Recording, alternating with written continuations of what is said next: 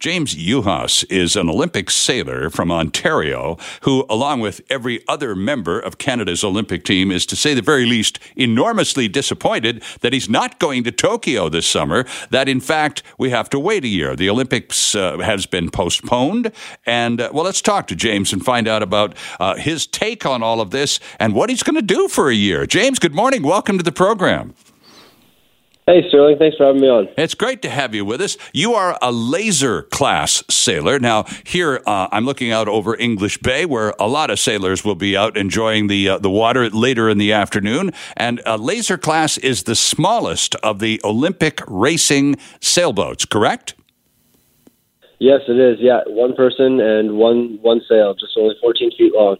And you chose that particular approach to sailing competitively, James. Why? You're a big man. You're 6'3", for crying out loud. Yeah, no, it's a very physical sport. You know, being tall actually gives you a little bit of an advantage in the heavy wind. But yeah, I was just drawn to competitive sailing because it's so exciting. And you go to Queen's University. You're from Oakville, just on the western side of Toronto, but you chose Queen's down in Kingston, mostly because it's where a lot of the National Olympic Sailing Team is headquartered, right? Yeah, absolutely. Yeah, Sail Canada is headquartered right out of Kingston, in where Queen's is based out of. Mm-hmm. So a lot of sailors go to Queen's because well, first of all, Kingston's a world-class sailing venue, so we get great training there as many months of the year as possible, and we can be doing our studies at the same time. It's really a win-win. Exactly. Now, you've been on the competitive circuit for how many years, James? I've been competitively sailing since I was 12 years old.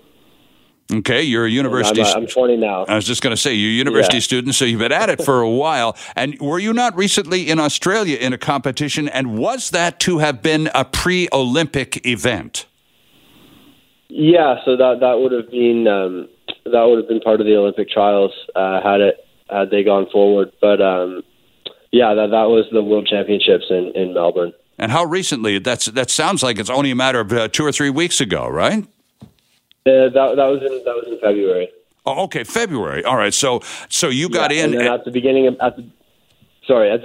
March, we were supposed to be in Palma for the second half of the trials, but it was canceled, obviously.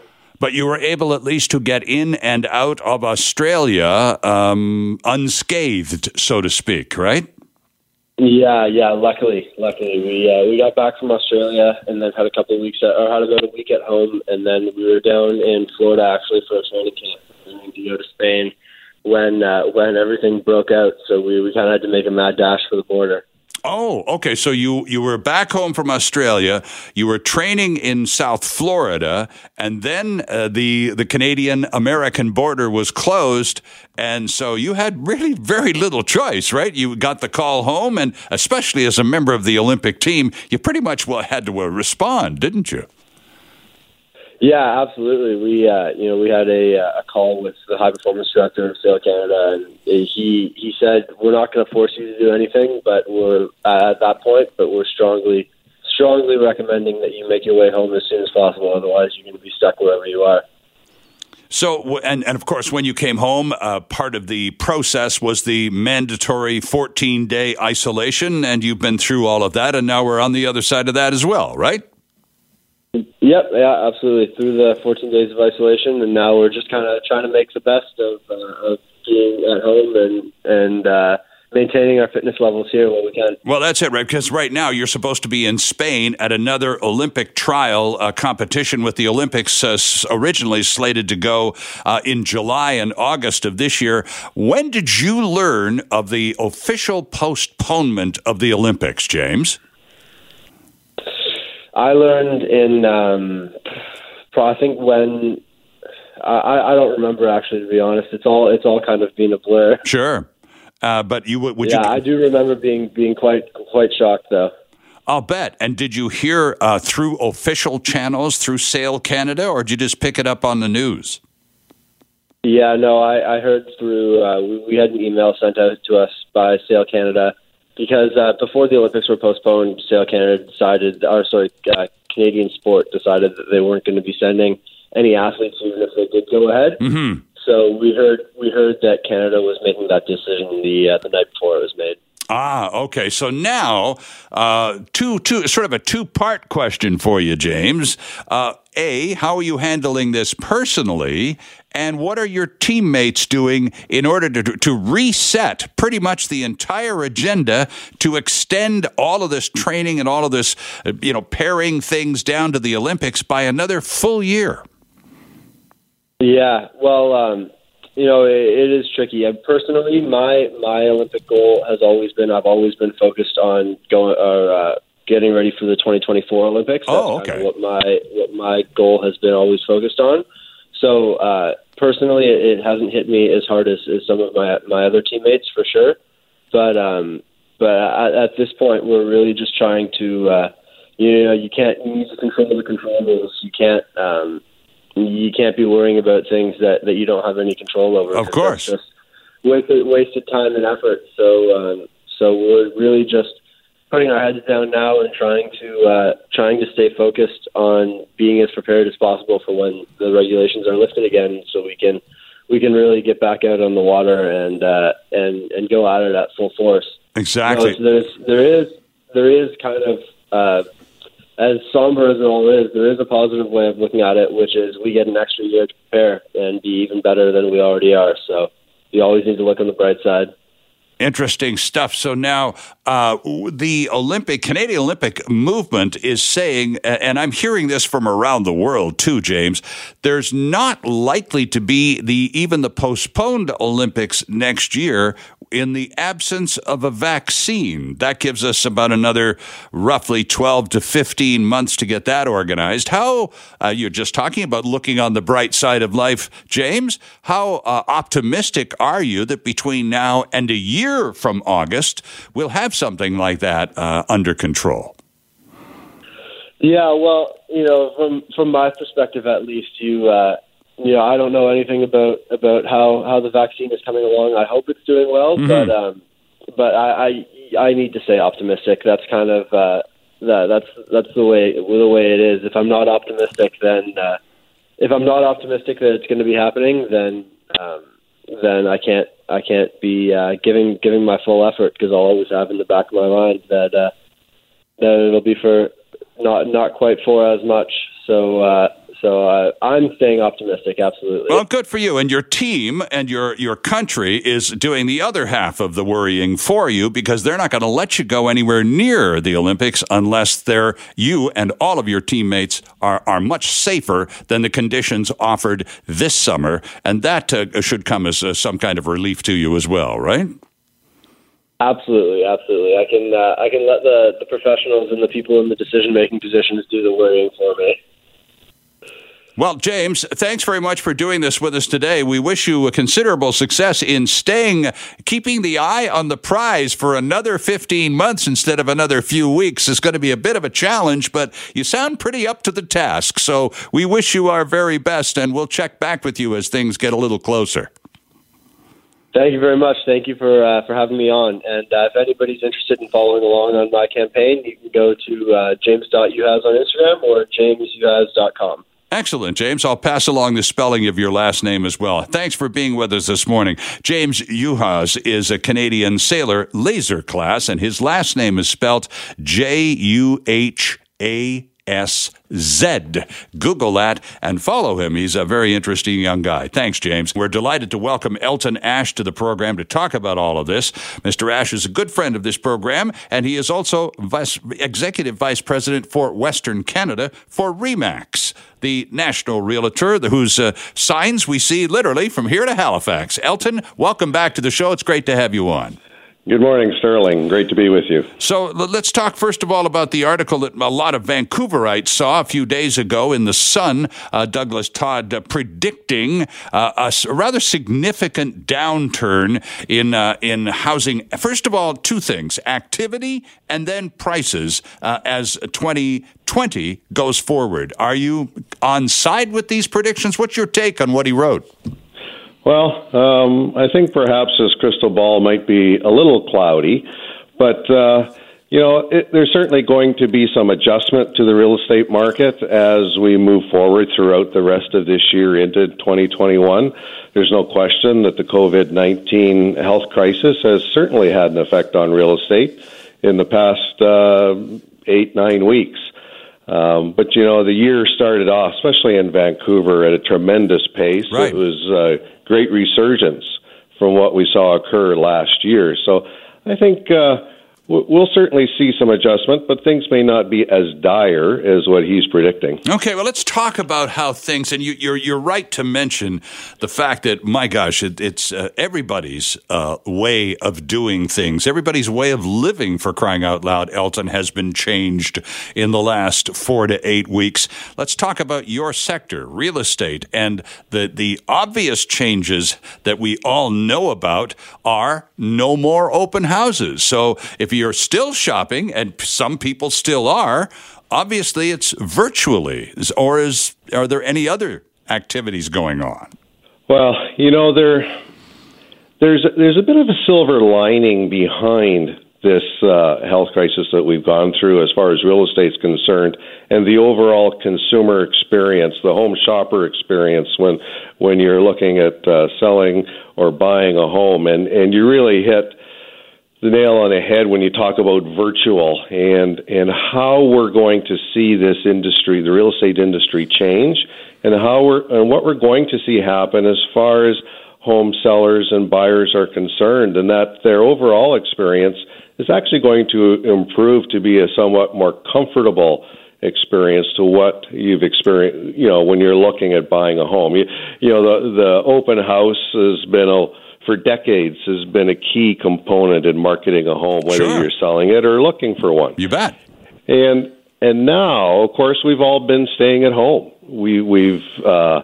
And in British Columbia, it's been by personal choice. It wasn't mandated as it has been in other jurisdictions. And British Columbians have been terrific in doing that.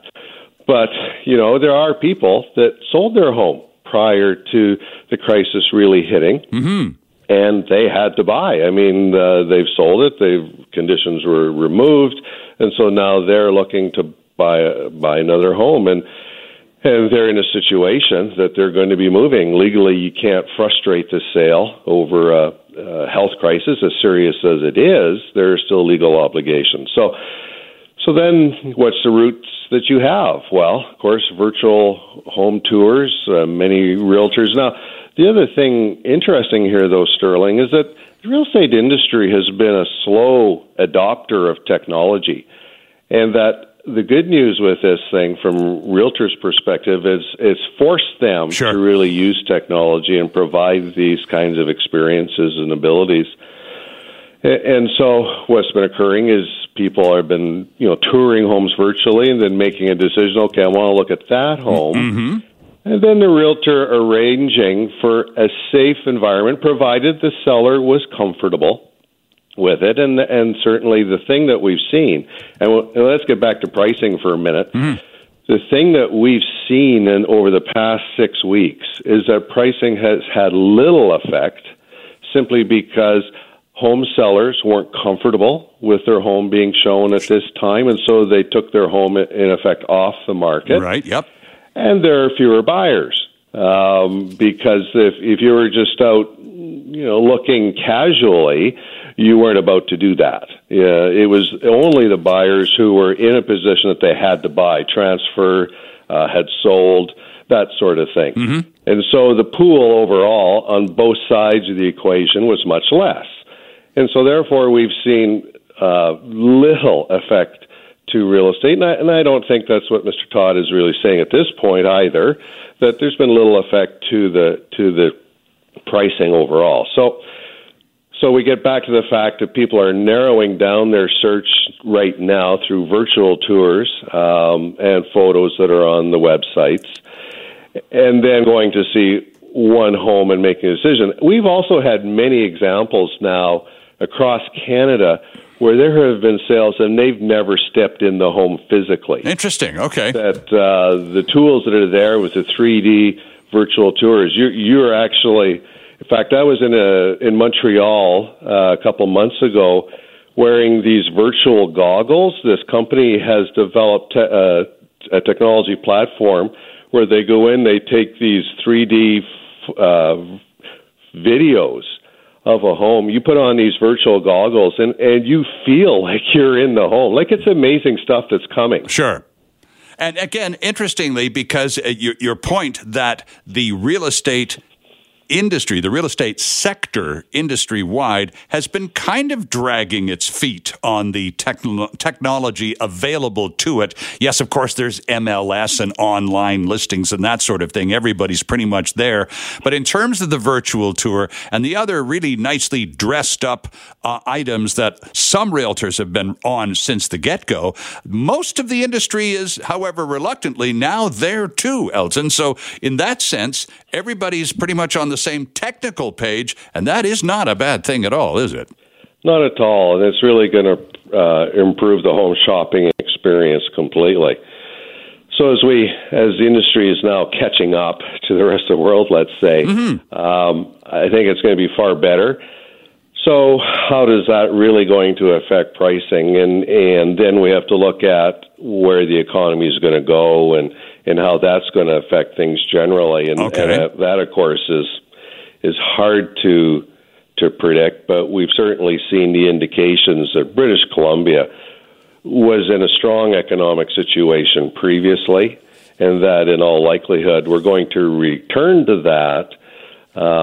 But it's going to be difficult to say what that's going to look like. Absolutely. Elton Ash is with us. Mr. Ash is the Executive Vice President, Western Canada for RE/MAX Realty. And Elton, just before we talk about the rest of the country, you mentioned something a few moments ago that I'd like to return to and visit for a second. You talked about a family, for example, that sold a home prior to the lockdown.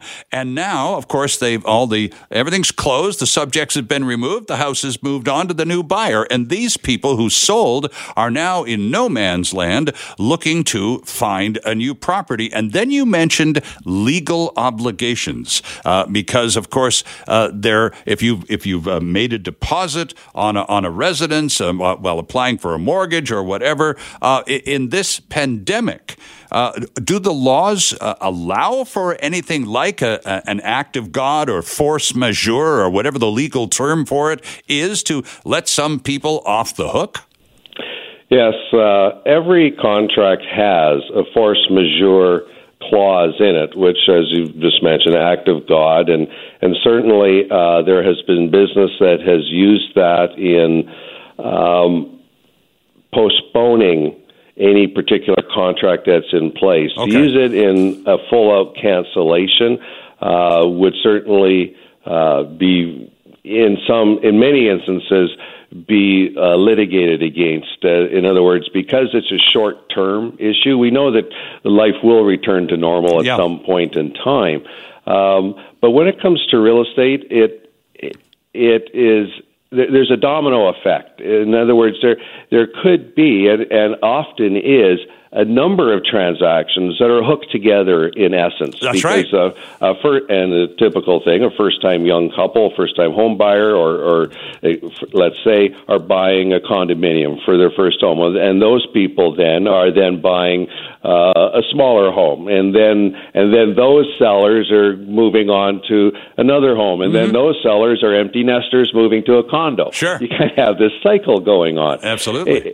And so to frustrate the first sale, as an example, can have huge results down the road. And so the force majeure clause in real estate is used very little. In fact, I've actually never heard of it being used, and I've been in the business 40 years. That doesn't mean it hasn't been. It's just very rare. Right. Okay. Let's talk about housing prices in a second, but very quickly, you are an executive vice president with a national company. How are we doing in Metro Vancouver and the island versus the rest of Canada in terms of just handling things for the moment?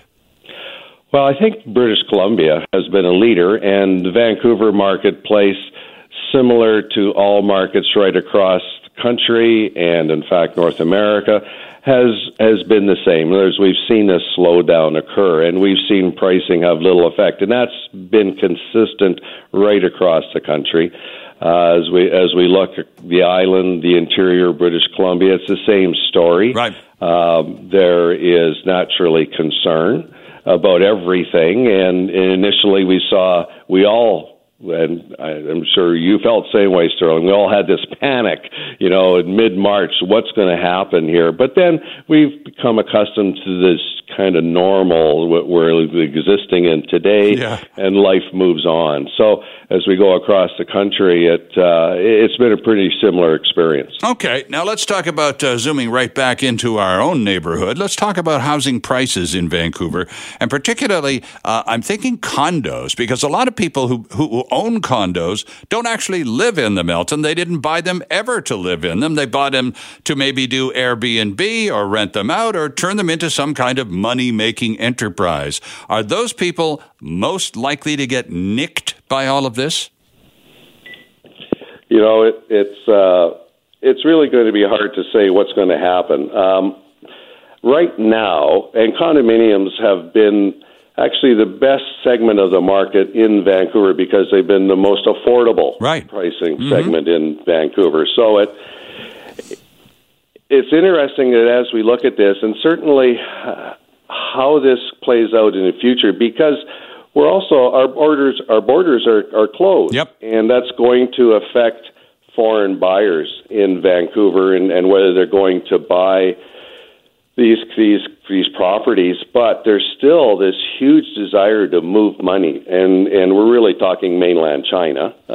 There's this huge desire to move money out of China, and now with the ability for people to look at homes virtually, as I mentioned earlier, we've seen a number of instances of people buying virtually and never setting home into it till they get the keys. Right.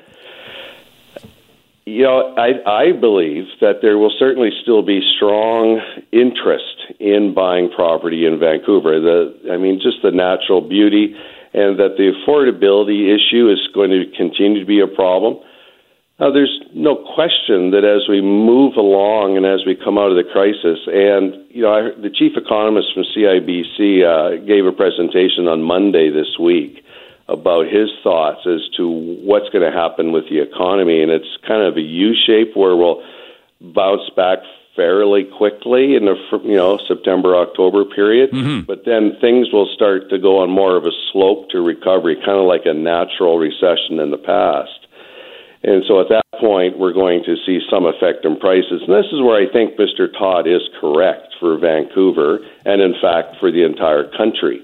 That as we get into 21, we will likely see some downward pressure on markets, but its effect is going to be regional or local in nature as to the severity. And again, this is where Vancouver and the entire province, really, the island and the interior, is the best situated market in the entire continent. Interesting stuff. Elton Ash, always a pleasure to have you on the program. A very calm, objective look at the big picture as how it's going to play out for a lot of us in it. We appreciate your time. It's always good to have you with us. It's always a pleasure, Sterling. In an effort to aid BC's forest industry, our provincial government has made the call to defer stumpage fees for 3 months. The province saying, of course, stumpage fees are what a company pays to harvest, buy, or sell trees from Crown land. So how will that affect the forest industry? Is it enough? Is there what's the future of the industry looks like? And keeping in mind that the forest industry was once essentially the economic backbone of British Columbia. Here to talk about it in 2020 is the president and CEO of the BC Council of Forest Industries, better known to most of us as COFI. Susan Yurkovich joins us. Good morning, Susan. Good morning. It's a pleasure to have you with us. What was your reaction to the announcement by the province the other day with respect to the deferral of stumpage fees? Well, the deferral of stumpage is a short-term measure. Yes. It will certainly help. I would say it's not the silver bullet because most companies will be looking at whether they'll take advantage of that. There is interest attached to that at about 6%, so each company will be doing its analysis.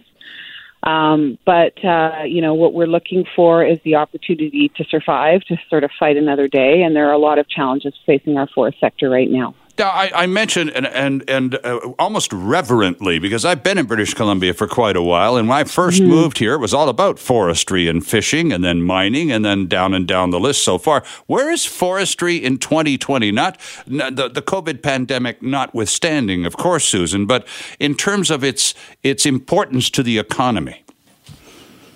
Well, you're right, and what you're referencing still stands today. It's a very significant employer across all regions of our province. Over 100,000 people derive their livelihood from the forest sector. So it is an iconic industry, but of the past. But it's also a critically important industry now, and will be in the future. We've got some challenges for sure, but when you think about the world and looking for sustainably grown products that are carbon friendly. The forest sector is ideally positioned to be part of that new economy, just as it has been fundamental to the foundational economy. How is our health? How is the forest industry's health? You referenced a couple of times already, Susan. Well, we've got some problems going on. What specifically are the problems? And as a result of them, how healthy is our industry? Well, we've had challenges that predate COVID. Of course. The COVID challenge is just one more. We've had markets issues, trade issues.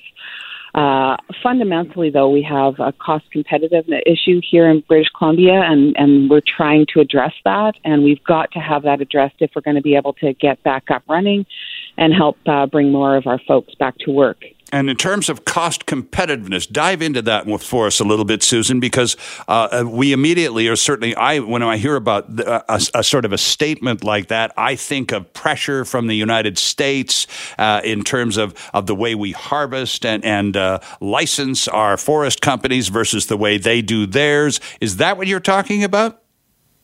Well, the trade certainly, the trade fight over softwood lumber certainly makes it more difficult for us to be able to compete, because we're paying currently about 20.23% on average duties on everything that we ship to one of our key markets, the United States. But what we've got, we've got very efficient mills here in the province of British Columbia, some of the best in the world. We've got a great workforce, a highly skilled workforce. Right now, the real challenge for us is that our fiber costs have gone up exponentially, and there are a number of factors that lead to that, including, pressures on the land base. We've had fires, we've had beetles, but fundamentally, the cost of fiber has increased quite significantly to the place where we're now a high-cost jurisdiction. And you may say, well, why does that matter? Well, it matters because if you are a high-cost jurisdiction, you're the first one that goes down when prices drop, and you stay down longer. And that's something that BC is really not used to, because we've generally been, a very low-cost producer, which meant we've been able to be able to withstand some of the market volatility. That's why it's so critically important that we address this issue, and we've got ideas about that, and we're working with government to address some of those, and we've got to get this collective challenge met so that we can be able to participate in the economic recovery that we all know will come in the months and weeks and months and years ahead. So, Susan, how did we go? What was the process by which we've gone from being a low-cost producer to a high-cost producer? How long did it take, and what was the big difference maker? Well, a lot of things contribute to your cost of fiber, but there's a supply and demand issue, and of course we've had our fiber base with some of the beetles and the fires. Our fiber base has actually declined over a number of times. So you've got more people chasing that fiber, which drives up the price. We've also got, we've got a complex regulatory environment here. We've got other people wanting to use forest lands for other things. So there's pressure on the land base. And generally, we just have a higher cost operating environment here. So we've got to address that, and we have some ideas to be able to do that. And I think what we've got to do is just get to that so that we can get back to the place where BC can be competing with all of the globe, because we aren't competing with our neighbors down the road. We are competing. This is a global business. Oh, sure. And we face competition from folks in the United States, in Sweden, and in Russia, and all over the globe. So, we want to work hard to be able to continue to be an economic engine in this province, providing, workers with, good paying jobs. These are very well-paid jobs, and they support, over 140 communities around our province. Susan, the Canadian dollar is taking a bit of a pounding these days, and I would suppose to an export-oriented industry like forestry in British Columbia, that's not an altogether bad thing. Well, that helps, but, we've got to make sure we don't rely on just foreign exchange to be able to be competitive. Of course. We've got to get some of the fundamentals addressed. And, as we look out, we just see this, this perfect opportunity for our sector.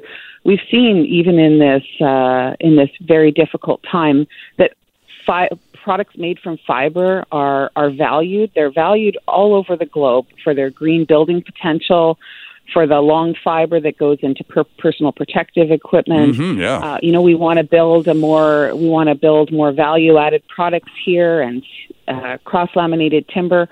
We can do all that, but if our pulp mills aren't running, they're not creating lumber. We can't make high-value products, and we can't provide chips for pulp mills to make specialty papers and other products. So we've got to find a way to get back to a footing where we can be competitive with the globe. And then I think, there's huge opportunities for this sector as the world looks for carbon-friendly building materials and products made from fiber that come from a renewable forest that is continuing to be replanted. So, it's a challenge that we've got. We've got a big challenge in our sector, but this is still going to be an economic engine of our economy here in British Columbia for decades to come. We've got to get through these challenges, though. Interesting. Final question to you, Susan, and we're grateful for your time this morning.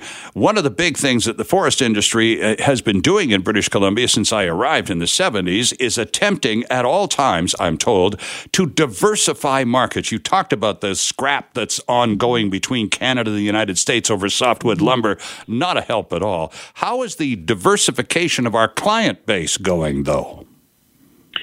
Well, we've actually made great strides in that, and frankly, British Columbia has been a leader. We've worked with the provincial government through Forest Innovation and Investment, with industry, and the federal government through Natural Resources Canada to really push to open up our markets. Mm-hmm. We started that in the early 2000s. We used to rely on the U.S. for probably 85% of our product went there. Now it's closer to about 50. Our second largest market is China. We send about 25% there and about 10% to Japan. We also have opened up markets in Korea and other Asian countries, like we're working on Malaysia and Vietnam and the Philippines as they start to do more production or manufacturing. With those facilities from Chinese operations, setting up operations there to make wood and manufactured wood products. And we've also started to dip our toe in the market in India, obviously with different logistics for us from the Asian markets. But we've done a lot to diversify. It's been a successful partnership between government and industry. There's certainly more we can do as the globe looks for more carbon-friendly products, but that is a place where we see opportunity. Well, fingers crossed for continued success, Susan Yurkovich. Thanks so much for doing this with us this morning. It's great to get the update from the person who knows it best. Thanks very much. Susan Yurkovich is president and CEO of the British Columbia Council of Forest Industries. In a petition to decriminalize the use of psychedelic plants and fungi in Canada will be presented in the House of Commons by Nanaimo Ladysmith Green Party MP Paul Manley. The e-petition, initiated by our next guest, Trevor Miller, opened for signatures a couple of weeks ago on April 16th. Within 12 hours, it had surpassed the 500 signature threshold required for Manley to present it in the House. The goal, however, according to our guest, is much loftier than that, as we welcome Trevor Miller to the program. Good morning, Trevor. Good morning, Sterling. Thanks for having me. It's a pleasure. You are a member of the Canadian Psychedelic Association. I have to tell you, Trevor, I did not know such a thing existed until I saw this article a couple of days ago. Tell us about that before we get into anything else. That wouldn't surprise me at all. It's a newly formed nonprofit, and it was formed by a bunch of professionals within Vancouver. And it was December 31st of 2019 was the day it was actually incorporated. And a lot of us have been working within the field of therapeutic psychedelics for quite some time. My business in the past was working with a plant medicine called ibogaine, which comes from a plant in Africa called iboga, which is very effective at helping people overcome opioid use disorder. And I had a business that was providing that from about 2013 till 2017 when I legally could do that, but then Health Canada rescheduled that medicine and put it on the prescription drug list. So it hasn't been available for me to work with it.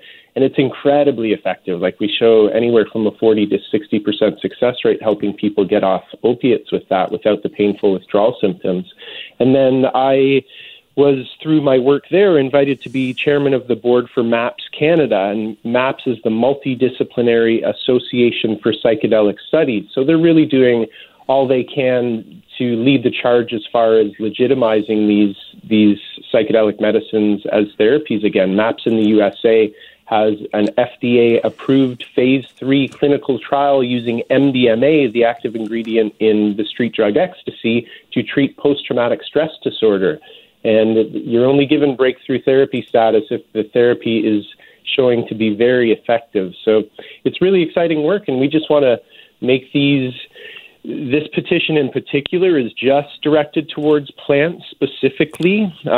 We think there's a pretty sound argument that if it grows out of the ground, it maybe shouldn't be illegal. Nature has kind of legitimized it enough by the fact that it just pops up out of the ground on its own. So we just want to aim for this low-hanging fruit of decriminalizing plant medicines. And yeah, we're getting great response. It's pretty cool to see. Well, I saw psychedelics in the headline, and of course I'm thinking, acid and all of that stuff from the 60s and 70s. But that was all synthetic and chemical, and you're talking about almost the exact opposite. You're talking about plants that and fungus derivatives that grow in the forests and literally all over the country. So up until you said 2017, Trevor, many of these items were quite legal. What caused them and Health Canada to reverse their status and put them into the illegal category?